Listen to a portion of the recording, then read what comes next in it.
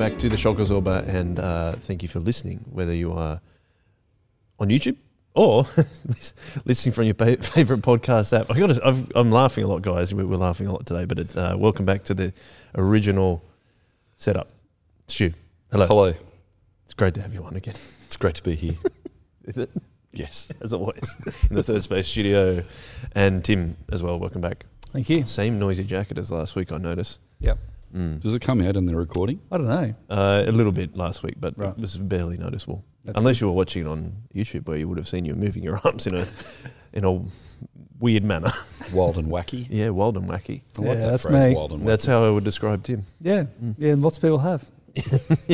Ros calls you wild and wacky. Does she? Yeah. I've heard her say that. Tim, you're so wild and wacky. Ros is Tim's wife, we should say. Yeah, that's Just to true. make that clear. Clear up any confusion. Well, if anyone knows, it's Ros, so I think Defer we'll to her defer expertise. to her. Yeah, that's right. 100%. Welcome back, Stu. Haven't been on the last couple of episodes. No. It's been really lovely to have you on. Do you want to do cultural artefact or Yes. where you went to into northwest New South Wales? Which one would you prefer to talk about first? Oh, well, I think if we've got time, it'd be good to throw in both. But I could start off with colonised. We travelled up to colonised to a river convention. Some of our viewers and listeners would be familiar with that phrase. Back in the early 2000s, our dear friend Isaac Gordon and his wife Eileen invited us up to northwestern New South Wales to participate and be on their team for gatherings that travelled around different outback towns out in New South Wales, where we'd have fellowship and meetings, and we'd sing and hear a talk, and people would give testimonies, and it was a really awesome experience. We called them the river conventions because all the towns out in northwest New South Wales were on certain rivers, and so Isaac and Eileen led us in that. Isaac's a Aboriginal pastor out in Brewarrina to this day, and we've now had a 20-year relationship with them and have been incredibly blessed by going out to meeting Aboriginal people right across New South Wales, and colonised was the latest opportunity to go and have fellowship with our friends up there. So the good news is some of them are coming down to Sydney in the next couple of weeks after a week away. So if at all possible, we might be able to get one of our friends on the podcast actually to talk a bit about Aboriginal ministry and Aboriginal youth ministry that's going on in Brewarrina. So that'd be a really good thing to do. But yeah, we had a good time. It was the biggest convention I've been to. There was over 100 people a week coming. A meeting actually. We met over a weekend, and yeah, at each of the meetings there was over 100 people, and people recommitted their lives to the Lord, and people made fresh commitments to Christ, and it was just a really awesome time. I went up there with Tim Anderson, and he's from Soul Revival Church, and we had a really good time. Yeah, That's cool. And just so if anyone doesn't know, it's up near the border of New South Wales and Queensland. Yep. But it's probably from where we are at Kirrawee, and I did a quick Google Maps saying 8 hours and 8.5 hours. But I feel like that's probably if you're driving, consistently. Yeah, if you don't stop. Yeah. It's about 11 or 12 hours. Yeah. What's the ideal way for you to get going on the road trip? As many people You got ask a this playlist question. or? Yeah, there's the best is to get someone to talk to and have a good conversation. Yep. Or podcasts. I love history podcasts, so I listen to a lot of podcasts. There's a really good podcast I come across called the Shock Absorber podcast, which Not a bad one, that one. I've had a listen to it. Yeah, I've subscribed, yeah. Yeah. So you're just listening to yourself most of the time? No, I'm just joking. No, I just really enjoy meeting new people and hanging out, and yeah, I've got huge music collection that I really love. That's all on Spotify now, actually. So all that money I spent all over those years on music was kind of redundant. Moot. Yeah, so a bit moot. But anyway, Sorry to bring that up. Yeah, as I think about it, I think, wow, could have done better not to buy all that stuff, all those records. Well, you weren't to know. No, not at all. And you listened to it and enjoyed it at the time. But yeah, podcasts are good. I really, actually, all jokes aside, I really like The Rest is History by I enjoy that Tom too. Holland. Yeah, you got me onto that. What's the other guy on Dominic Sandbrook. there? Yeah, that's a great podcast. I Who love I believe they're coming out They They are. are, Yeah, aren't we they? should go and watch them. Yeah, wonder if we can get Tom on the podcast. That'd be pretty cool. Oh, that would be pretty cool. We could ask him. He probably wouldn't even open the email. No. No, I think you sell yourself short, but anyway. There you go. Never know. Never May as know. well My favourite episode of his podcast was one on pigeons, the history of pigeons. It's a history podcast, and it was very entertaining. So yeah, do yourself a favour if you haven't heard of that podcast. Maybe give it a go. I haven't listened to as many episodes as you have, of course, but I do enjoy the brevity that they approach history with. But also, I'm so surprised how quickly they get all the information together They're really in good. one go to produce. Is it weekly? The podcast? Sometimes a couple a week. Yeah. How do they Yeah. get so much That's information? all they do. I mean, there's no. I mean, they're authors, they're writers, like they're researchers. That's their full time gig. So, But yeah. they find such interesting stuff. Eh? Oh yeah. Yep. It's always fascinating to hear about history for me. Tim, do you have a favourite episode you've listened to so far, and rest is history? Well, the pigeon one was quite entertaining. The other one that was quite entertaining was I can't remember the exact name. Worst parties in history, or something like that. All right. Most disastrous parties of history, and it gets quite outrageous. The different 5 top. The other parties. one on a serious note was the history of the Cathars, that was a really sad story about the turmoil in the Christian church in France back in the day. I think early Middle Ages or something. It was a very sad episode. So yeah, they do some really good stuff too. Yeah. And there's a lot of interesting things about how Christianity is part of history and all that. Well, it's interesting because they're not Christians, but they're very sympathetic to Christianity, and both of them really like the effects that Christianity's had on the West, and so that's kind of refreshing. So it's good. Yep. Well, I'll send the email. We'll see what we can do. It'd be pretty cool. Yeah.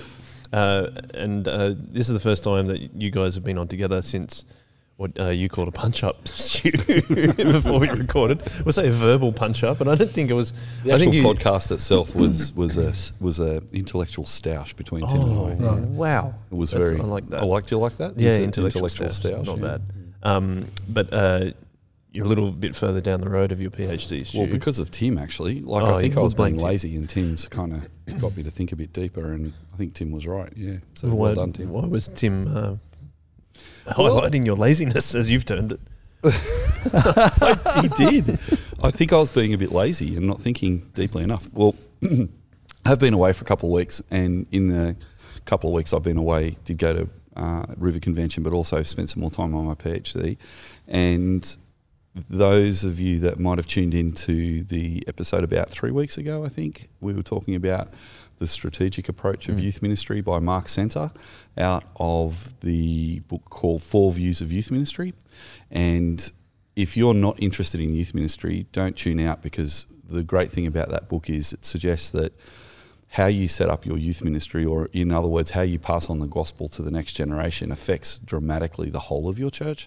So I think it's a really good thing for people not just to compartmentalise youth ministry as another category of ministry, but to actually think of it as a holistic part of how they do church. So anyway, in the book, as a brief reminder, there's 4 different intellectuals that present 4 really captivating visions of youth ministry for the 21st century. So it was written at the turn of the century, and about 20 years ago, but it's a real seminal work, right? So you've got a guy called Milan Nell from South Africa who writes an inclusive congregational approach up in the book, and that is an argument that says that rather than young people being on the periphery of our congregations, they should be at the centre of our life together in everything that we do, and he calls that the inclusive congregational. Wesley Black presents an idea of youth ministry and kids ministry as a specialised ministry, to do it well, to bring kids up to be the future church leadership, and he puts a chapter down on that. There's a guy called Chap Clark. All these names are luminaries in the history of youth ministry. Well, Chap Clark puts a chapter down arguing that we really need to do more in mission in youth ministry, and I think that is a really interesting call for us today, as the other 2 are as well, particularly as we've really focused on discipleship a lot, particularly in our area in the world, in Sydney Diocese, in Sydney Anglican Diocese. I think it's great we've done so much discipleship, but I think that whole idea of mission is assumed that we'll get on with mission. I think we could do more with talking about that. So that chapter kind of brings up some interesting thoughts.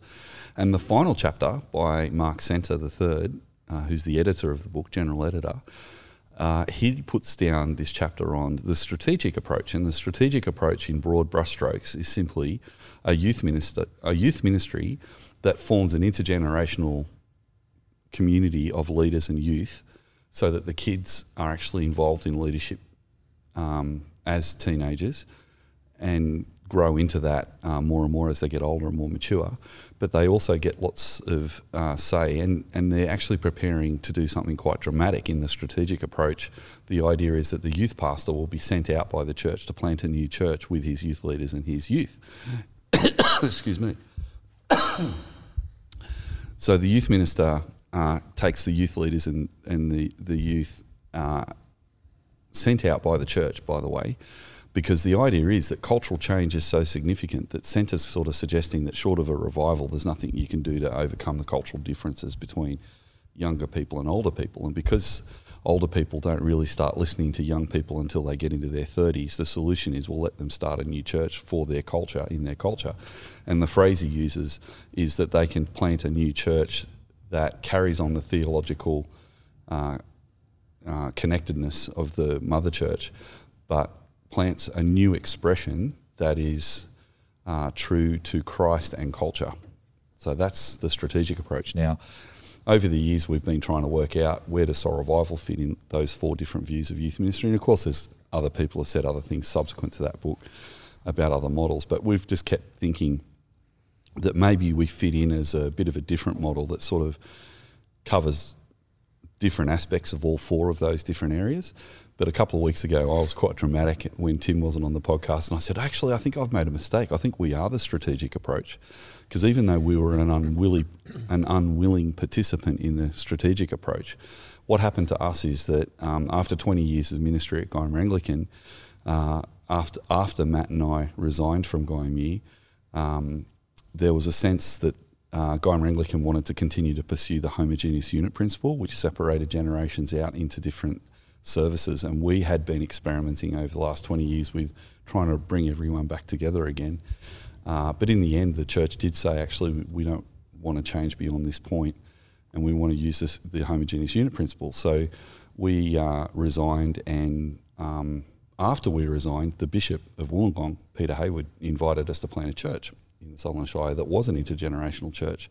And we had the blessing of Guymer Anglican Church, who gifted us 30 people to go and help plant the church. And those 30 people were fundamentally, mostly people who were leaders in the youth ministry.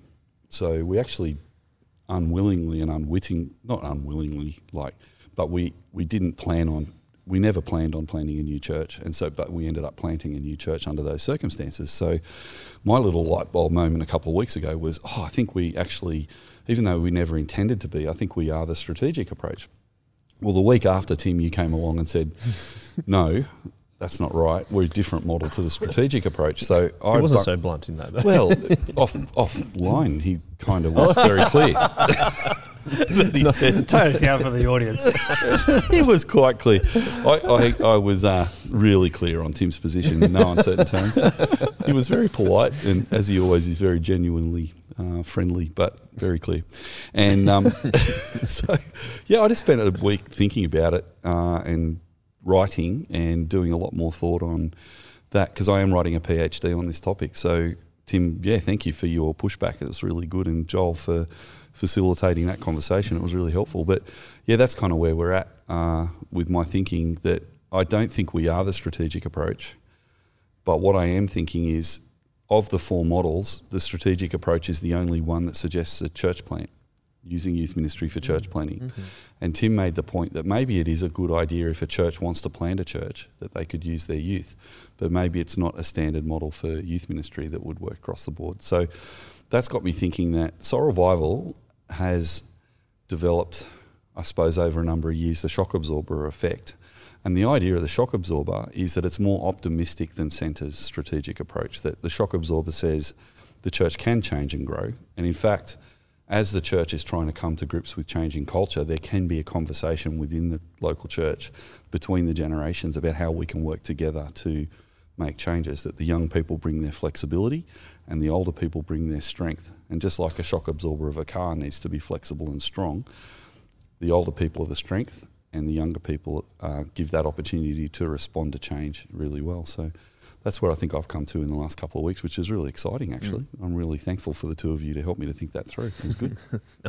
That was cool that we brought it on the podcast. Tim, how is Stu playing down? How aggressive were you in your points I wasn't aggressive. I didn't quite harmonious. And well, we noticed that one of your fun with strengths. I think you've told me that's one of your strengths on the Strengths Finders test. Yeah, on the Strength Finder, harmony is my top strength. Oh, yeah. Apparently, I just want everyone to be friends.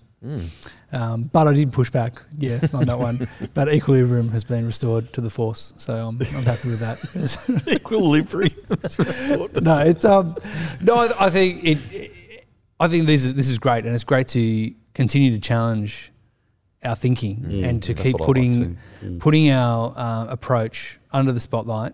And as deeper thinking happens on other levels, or as new ideas come up, it's great to be able to pressure test our model and to see, okay, well, what is going on here? And I think the way in which Soul Revival Church was planted was a pressure test to the system. And I think, as Stuart has said, and we've said it a couple of times over the last number of episodes, that sort of accidentally became the strategic approach, even though it wasn't the intention. And for me, I think that was the biggest difference, was that it looks from the surface as if we enacted the strategic model. However, the point of the 4 views of youth ministry is they're each advocating for their position as youth ministry should aspire to be like this. And I think that's where, for me, the alarm bells start ringing, because I don't think the strategic approach is what we should advocate youth ministries to do. Because if you're advocating for that, you're saying the best possible outcome for a youth ministry is to grow up and develop a relational discipleship model with the leaders and kids that then bud off and intentionally start a new church. And if you're putting that forward as your primary model, you're saying every youth, a good, healthy, effective youth ministry should be striving to do this. And I think that's the biggest difference, is that the shock absorber is not advocating for the budding off of youth ministry from the parent church. And a large part of that is because we're a lot more optimistic about the ability for the young people and the mature or older people in the church to actually be that shock absorber together, to be the flexibility and the strength. Whereas Centre's model presupposes that generational gaps are insurmountable, and that because they're insurmountable, don't worry about trying to change what exists. That will just be frustrating. And so therefore bud off, and that will be the most missionally effective, most discipleship effective for those young people, rather than continue to be frustrated by a church that doesn't listen to them until they're 30.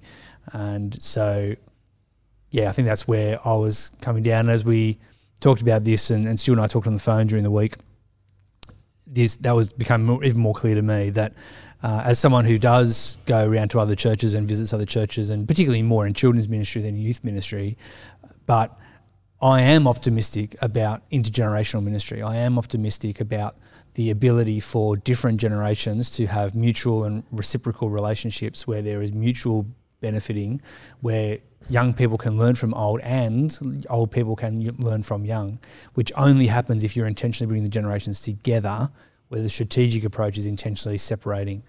So the difference, I think, where we came to last time Stu and I were here on the podcast together, was the realisation for me that if you are seeking to plant a church, then doing it with a significant number of people who have ministered alongside each other for a long time, have your theology, your strategy and practice in alignment, that makes a really healthy church plant.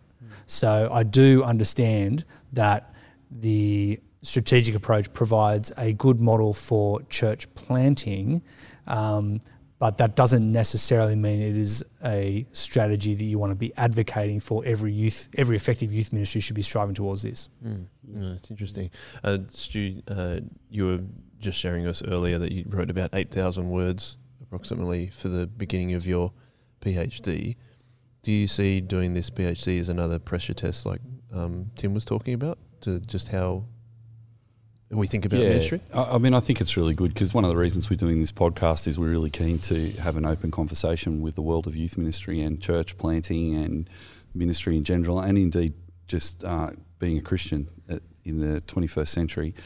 And that open conversation is really healthy, I think, because it actually doesn't mean that we just end up working within a little bubble and never testing and questioning what we do. So this PhD is another form of that, which will be peer reviewed down the track and actually result in papers and things like that. So I think it's just testing these ideas as best we can, trying to find out what are the principles that are helpful in what we're doing, and just really hoping that people can feel free to cherry pick our ideas and pick the things that they like and leave the things they don't. So it's about sharing some of the things we've learnt from mistakes and some of the things we've learnt through good things, and that also gives us an opportunity to learn from other people too, because as Tim and I were engaging in that conversation about strategic ministry, I learnt a lot from that as a result. So yeah, I find that really fun. That's cool. And you also shared, and this is kind of we talk about cultural artifacts and different things, but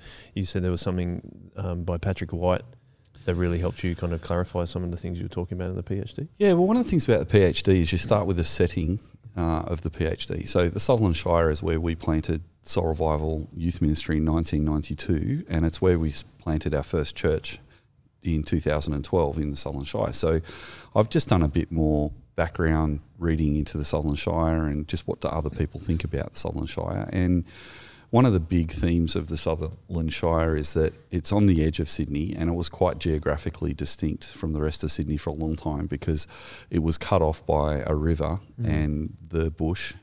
And it's kind of, the Sutherland Shire is in the south of Sydney. There's beaches on the one side. On the south there's the Royal National Park, which is the first Australian national park, and it was actually called Royal in 1955 when the Queen came to Australia and gave it that title.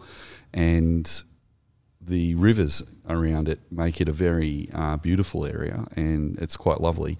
But when it's also the place of first engagement between the British and the Dharawal people, and that ended quite tragically as Joseph Banks and Captain Cook came ashore at Kurnell on the southern edge of Botany Bay. There was an altercation between the British and some Aboriginal people, and an Aboriginal man was shot in that confrontation. So that's very palpable, and it's part of the history of the Sutherland Shire where we are. And the fact that after the Sutherland Shire was opened up to more migration, the Aboriginal people were moved off their lands. So that was also a very sad story to be reading again. But seeing it was interesting seeing that the British were trying, and then the Australians after them were trying to work out what to do with the Sutherland Shire in some ways, like how to use it, because the ground isn't that arable. And while it is an area where farmers did settle and there were farms put in the Sutherland Shire, it was also a place of great beauty. So interestingly, because it was so isolated, and I think the train didn't come until the turn of the century almost, or in the 1880s, something like that. And then the car bridges came after that in the late 1800s, it might have been 19th century. I'll have to look that part up again. But basically what I'm trying to say is, as each technological connection, the Shire got more people coming to it. But pretty much most of the people who came to the Shire were either farmers at the beginning or they were tourists. And so a lot of people came down for leisure. So the Royal National Park was a big draw card. The beaches down at Cronulla were a draw card. So a lot of people came on holidays. So it was a place that was seen as a place of recreation, and in a way a place of hedonism and consumerism and individualism. And in some ways those things haven't changed since there has been more migration.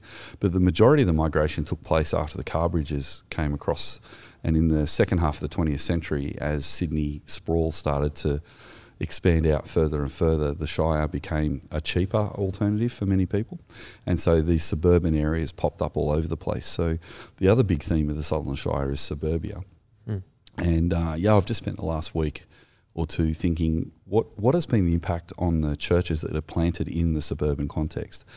What does it mean to be a suburban area within such a recreational area as a beachside community. And so looking at some of those distinctives got me thinking. I did a bit of looking, but I really love Australian literature, and Patrick White is one of my favourite authors, and he wrote a book called The Tree of Man, which looks into what he calls what we could call frontier suburban areas. And because Sutherland Shire was a latecomer to suburbia, because of the lack of transport, as the bridges were built, Tom Ugley's bridge was the first one, I think, they were able to have people commute to the city for work, and so it became a dormitory suburb of Sydney where people would come to live. And so the nuclear family, the dormitory suburb, late Christendom was a factor on Sutherland Shire.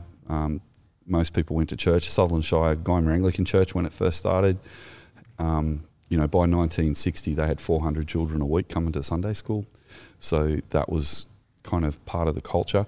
But Patrick White looks at suburbia and he says, he looks at it from a more darker point of view, and he's a bit anti-suburban. So what I found really interesting is churches and houses all become a sort of bit of a monocultural in the Shire, but he argues that monoculture is a bit darker because he calls it the colonisation of modernity, because the suburb actually separates people from each other and from the natural environment. So the irony is that the Shire is in a place of great natural beauty, but the whole idea and the essence of suburbia is to locate a person's worldview within the four corners of a little fibro bungalow that they live in with all their technology. And the more technology they get, the more isolated they get from each other. So the motor car was a symbol of individual consumerism. And, Miranda Fair was the first big mall that was built in Sutherland Shire, and after that, that was a big symbol of commercial consumerism. But what I found, just to finish, is that in the midst of this suburban context, the churches have become very suburban, and people are very individualistic in their worldview of Christianity and a bit consumeristic. And so I looked at that, and to my interest, though, there's been these moments of anti-suburban cultural pushback, I suppose you could say, or counterculturalism within the suburban context. So because of the technology, young people are connected up all over the world. And so when the hippie movement and the youth quake of the 1960s hit, that hit the suburban context as well. And the majority youth culture that came out of that in the Sutherland Shire was the surfing culture. So what was really interesting is that surfing culture, the early surfers were seen, they just thought they were bums who smoked dope and drank and dropped out of society, and a lot of them were in the early days. And basically the surfers were anti-suburban, and, in the 70s, the ex-servicemen from the American Army and the American servicemen from Vietnam were coming on furlough to Australia, and when they came to Sydney on furlough, they brought heroin with them. So heroin was a massive impact on the 1970s Sutherland Shire as well amongst the surfing community. But in the midst of that anti-suburban moment, you get the rise of the Christian surfers, and they were the Jesus movement equivalent of the suburban context. And interestingly, the fact that they were ministering to these dropouts and to these countercultural people, the Ministry of Christian Surfers, which basically took the church to the beach and started trying to reach people on the beach because they wouldn't go to church, because there was a big decline in attendances at church in that era. But the Christian surfers themselves became countercultural, and even though they started at Guymer Baptist Church, which is just around the corner here, it's a suburb of Sutherland Shire, they ended up leaving Guymer Baptist Church to start a separate ministry, not a separate church in their case. But that was interesting because it's almost strategic approach that they actually left the church to do their ministry. And I found that fascinating, that then I started asking, is Soul Revival suburban or is it anti-suburban? Is Soul Revival culturally relevant, though, as Centre says, or is it actually countercultural? But in being countercultural, is it relevant to the culture of youth and the next generation? So all these questions are starting to swirl around in my head now. So I was pretty keen to share that with you. Wow, that's interesting. What are you thinking so far, Tim? Do you consider yourself anti-suburban? Well, I mean, I haven't really thought about those as categories, but the part of my brain that loves sociology is kind of spinning at the moment, just thinking about all the things I now have to read about getting in touch.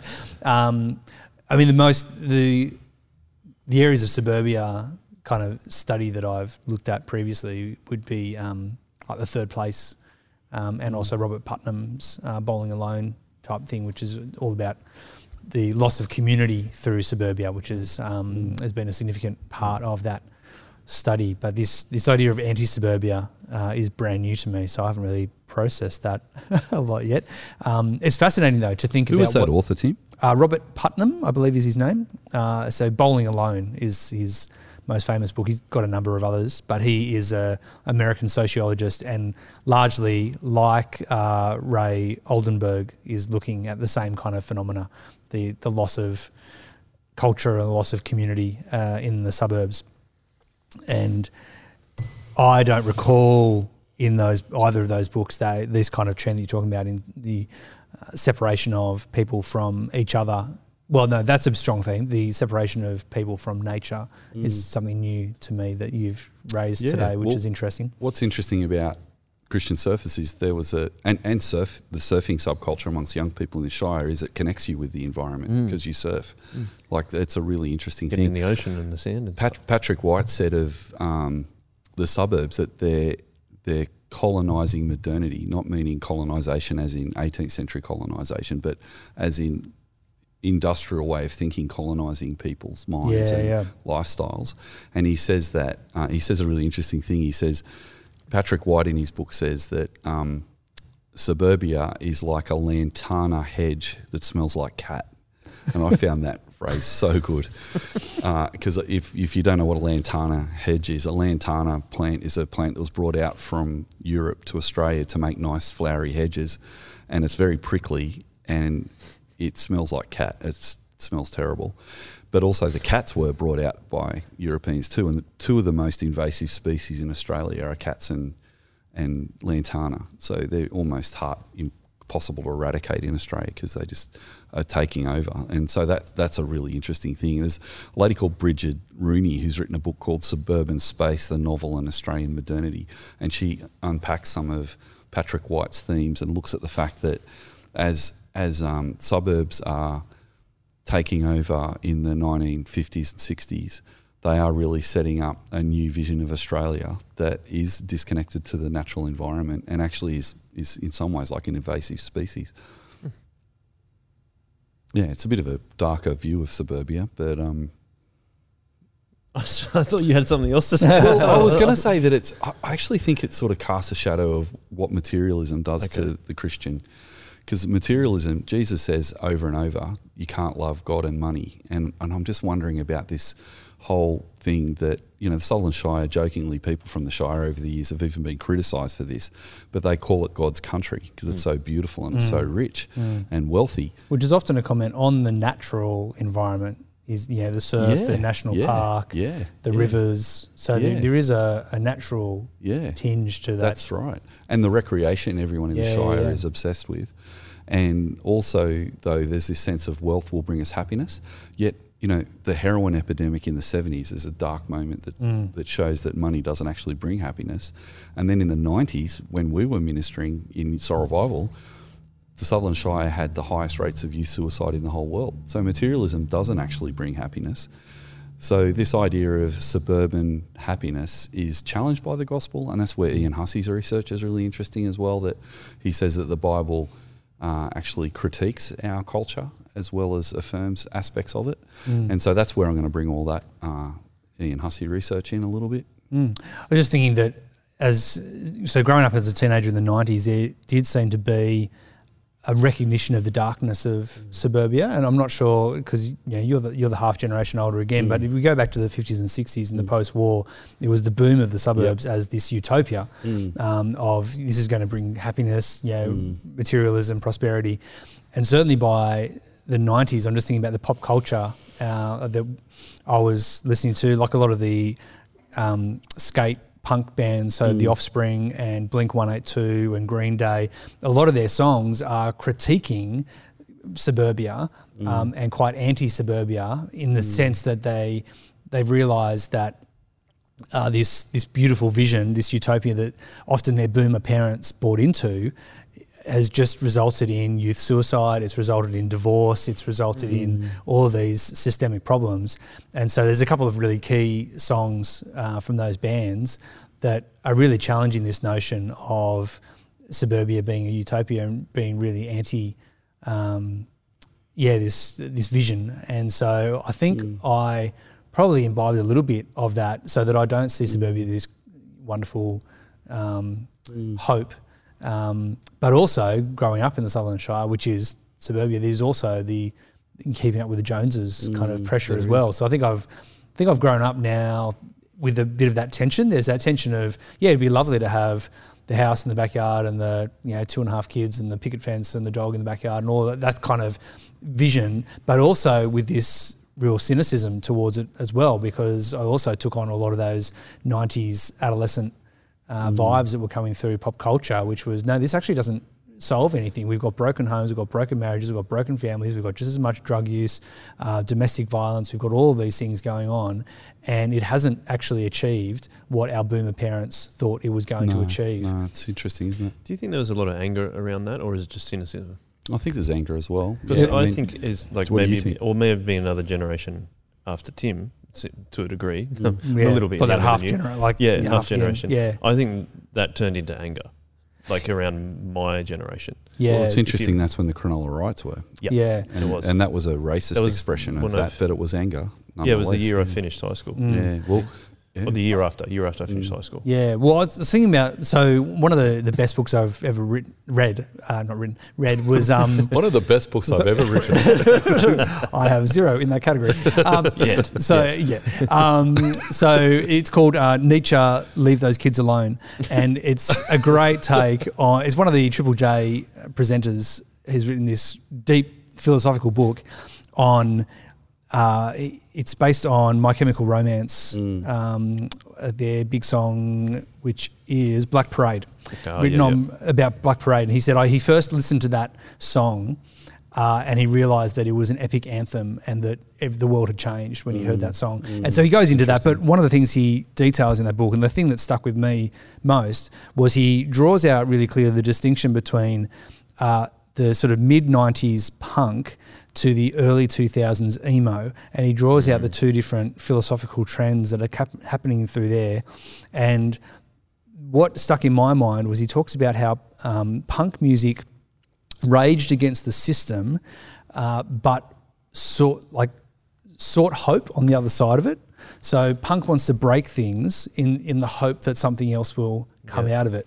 And he said what happened with the emo music, and a lot of this is post 9/11, which we've talked about before, is that all of a sudden the music was just sad and navel gazing. And he traced even more nihilistic, More nihilistic, yeah. And he traces this back 200 years. He talks about the Romantics and Mary Shelley, and he goes deep into philosophical history. But he says what happened was that punk music hopes for something on the other side, and emo stops hoping. So emo looks inward and just navel gazes and says the world sucks, so I'm just going to sit here and be sad. And emo was a subculture, wasn't it? It was that's right. Yeah, dressed in black and dyed their hair black, and so you got a lot of punk overtones, you got a lot of goth overtones, like but it's very late 80s. introspective. Whereas there was a lot of frivolity around skate punk. There was a lot of silliness and fun, and Blink-182 were just jokers that were raging against suburbia, raging against the idealism that their boomer parents had sold for them. But there was still this kind of joviality to it, which the emo didn't have. And I think that was that break that you talked about, Joel, that it turned from let's break things but have fun doing it to let's be angry and sad and destructive. And I think maybe a number of seasons ago we talked about the Woodstock. Yeah, that's what I was thinking. Woodstock 99, and how everyone just broke things to the point of burning it down. Yeah, I was thinking, music is always, again, a picture of kind of what's going on in society, and I wasn't thinking so much of the emo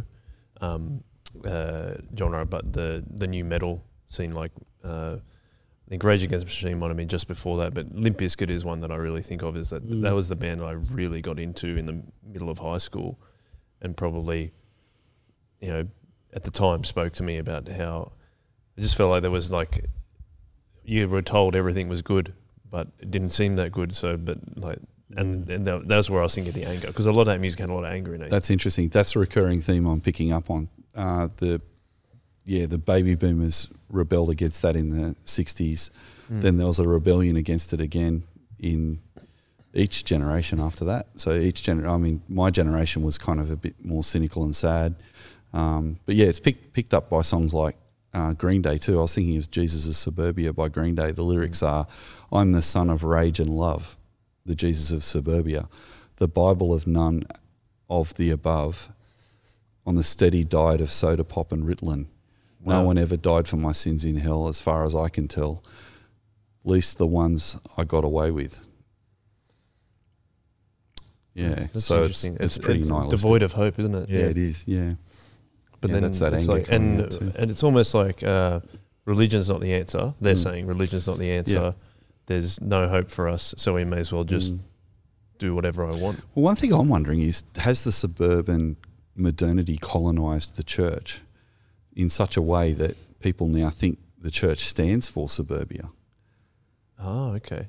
Because for Green Day, it's like Jesus of Suburbia is pretty blatant, saying that there is a kind of suburban Jesus that is pitched at us.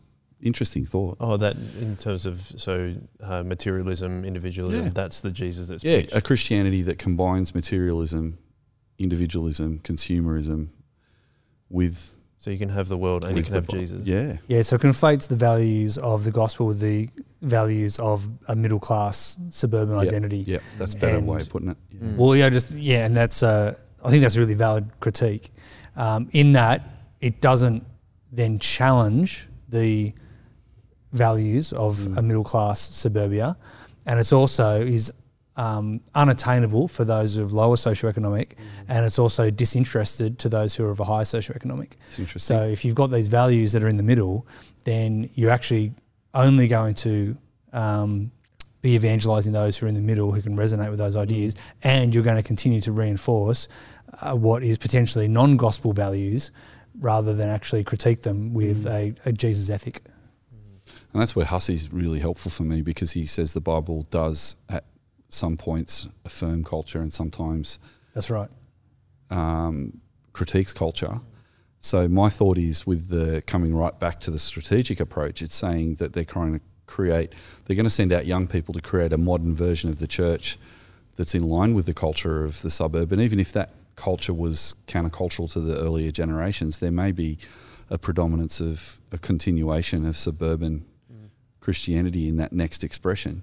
And I think what we did in the 90s was we were a countercultural moment at Soul Revival, where we consciously thought of ourselves as countercultural, possibly because of our context and the number of surfers that were in the group and stuff, maybe, I don't know. But the idea that we wanted more than just, the suburban house and a car and a dog and a white picket fence and a good job and, go on holidays. Life, there was more to life than that.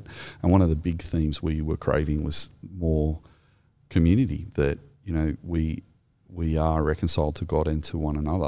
And what does that look like? Does it look like spending as least amount of time as possible with Christians, so you could also do these other things in your life? And a big pushback for early Soul Revival was we spent too much time together, and some people felt like we were demanding too much time. But the idea of actually spending more time with each other around the Bible was a big theme of our earlier youth ministry that was really popular. And a lot of the young people that came to Soul Revival were from non-church backgrounds that were thrilled to see some kind of stability in their life, because my generation, Gen X, was the first to experience high rates of suicide as well, but high rates of divorce. So 50% of our parents were divorced by the start of the 90s. So there was this cynicism that came from that and anger. So when there's a group of Christians who go, all church is an hour a week, and if you've got time, a Bible study, and if you've got time, help out with the youth group for a couple of years, it just felt shallow, and it felt like a veneer that was over the top of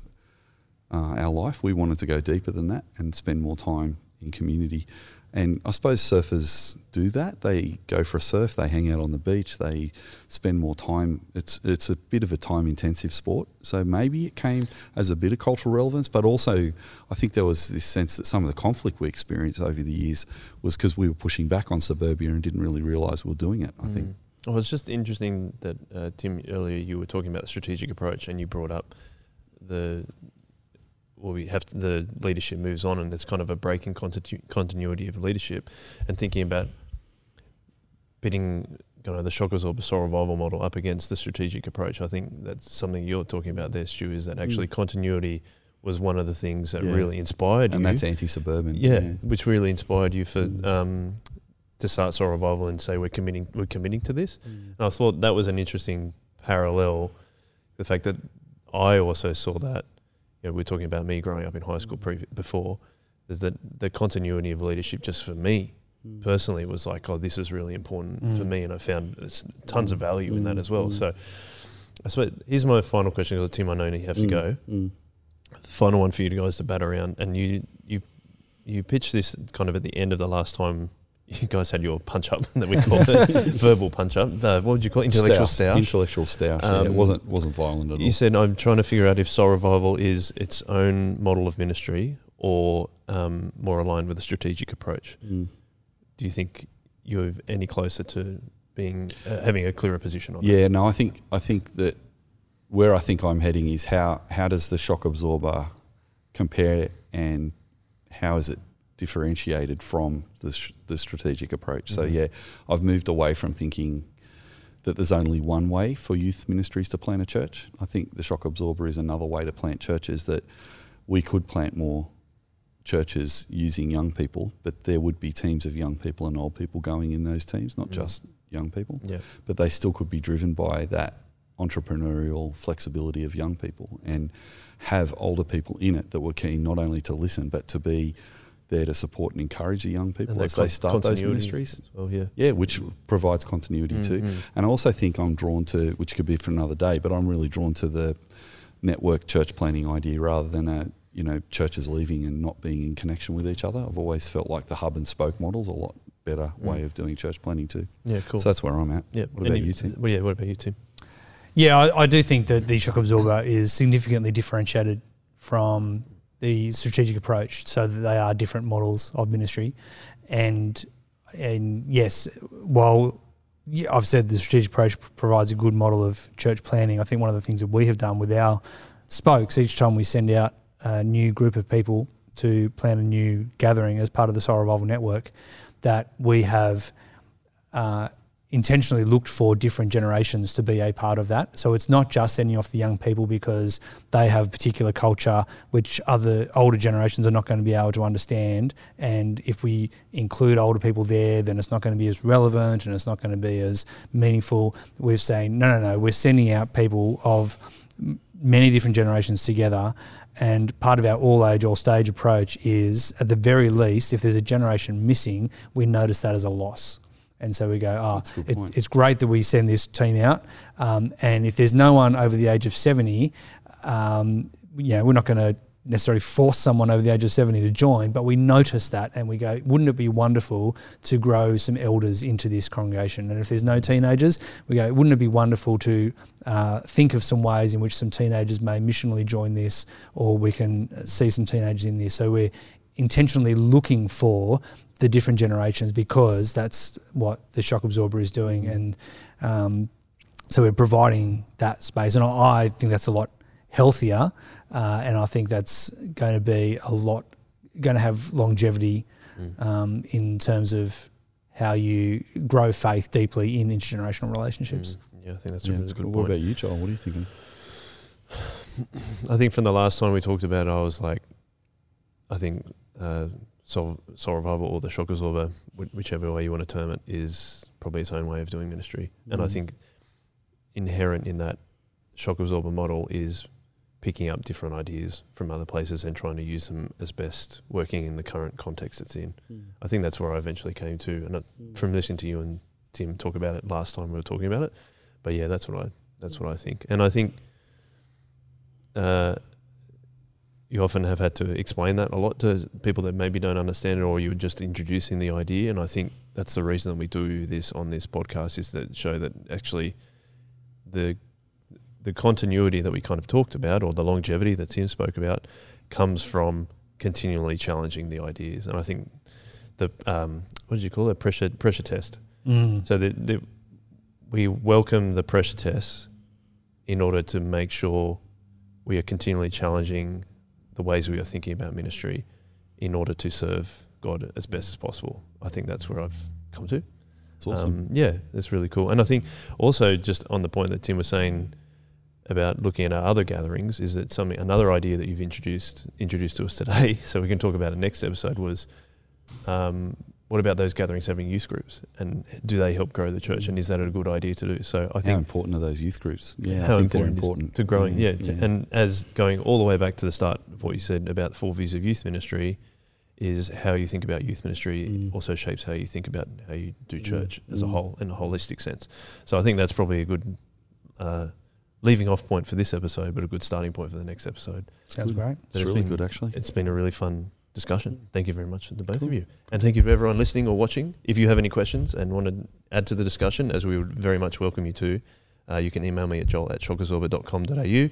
And thank you very much to Ek, our producer, as always, who puts together all our episodes every time. Does a great job. Has them ready to go by Monday, even though they're coming out on Wednesday and Friday, the next in the following week. So thank you very much to Ek, and thank you to Stu and Tim as always. And we finish with a one way. One way.